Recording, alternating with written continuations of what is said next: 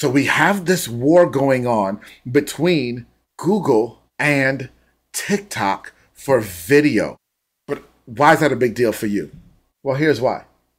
Let's think about a traditional war. When two countries go to war, what industries flourish?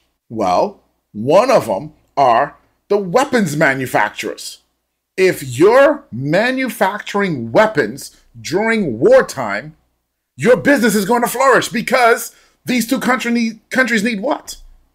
They need weapons. Duh, right? Well, if Google and TikTok want to go to war over video, what's the weapon? The weapon is video.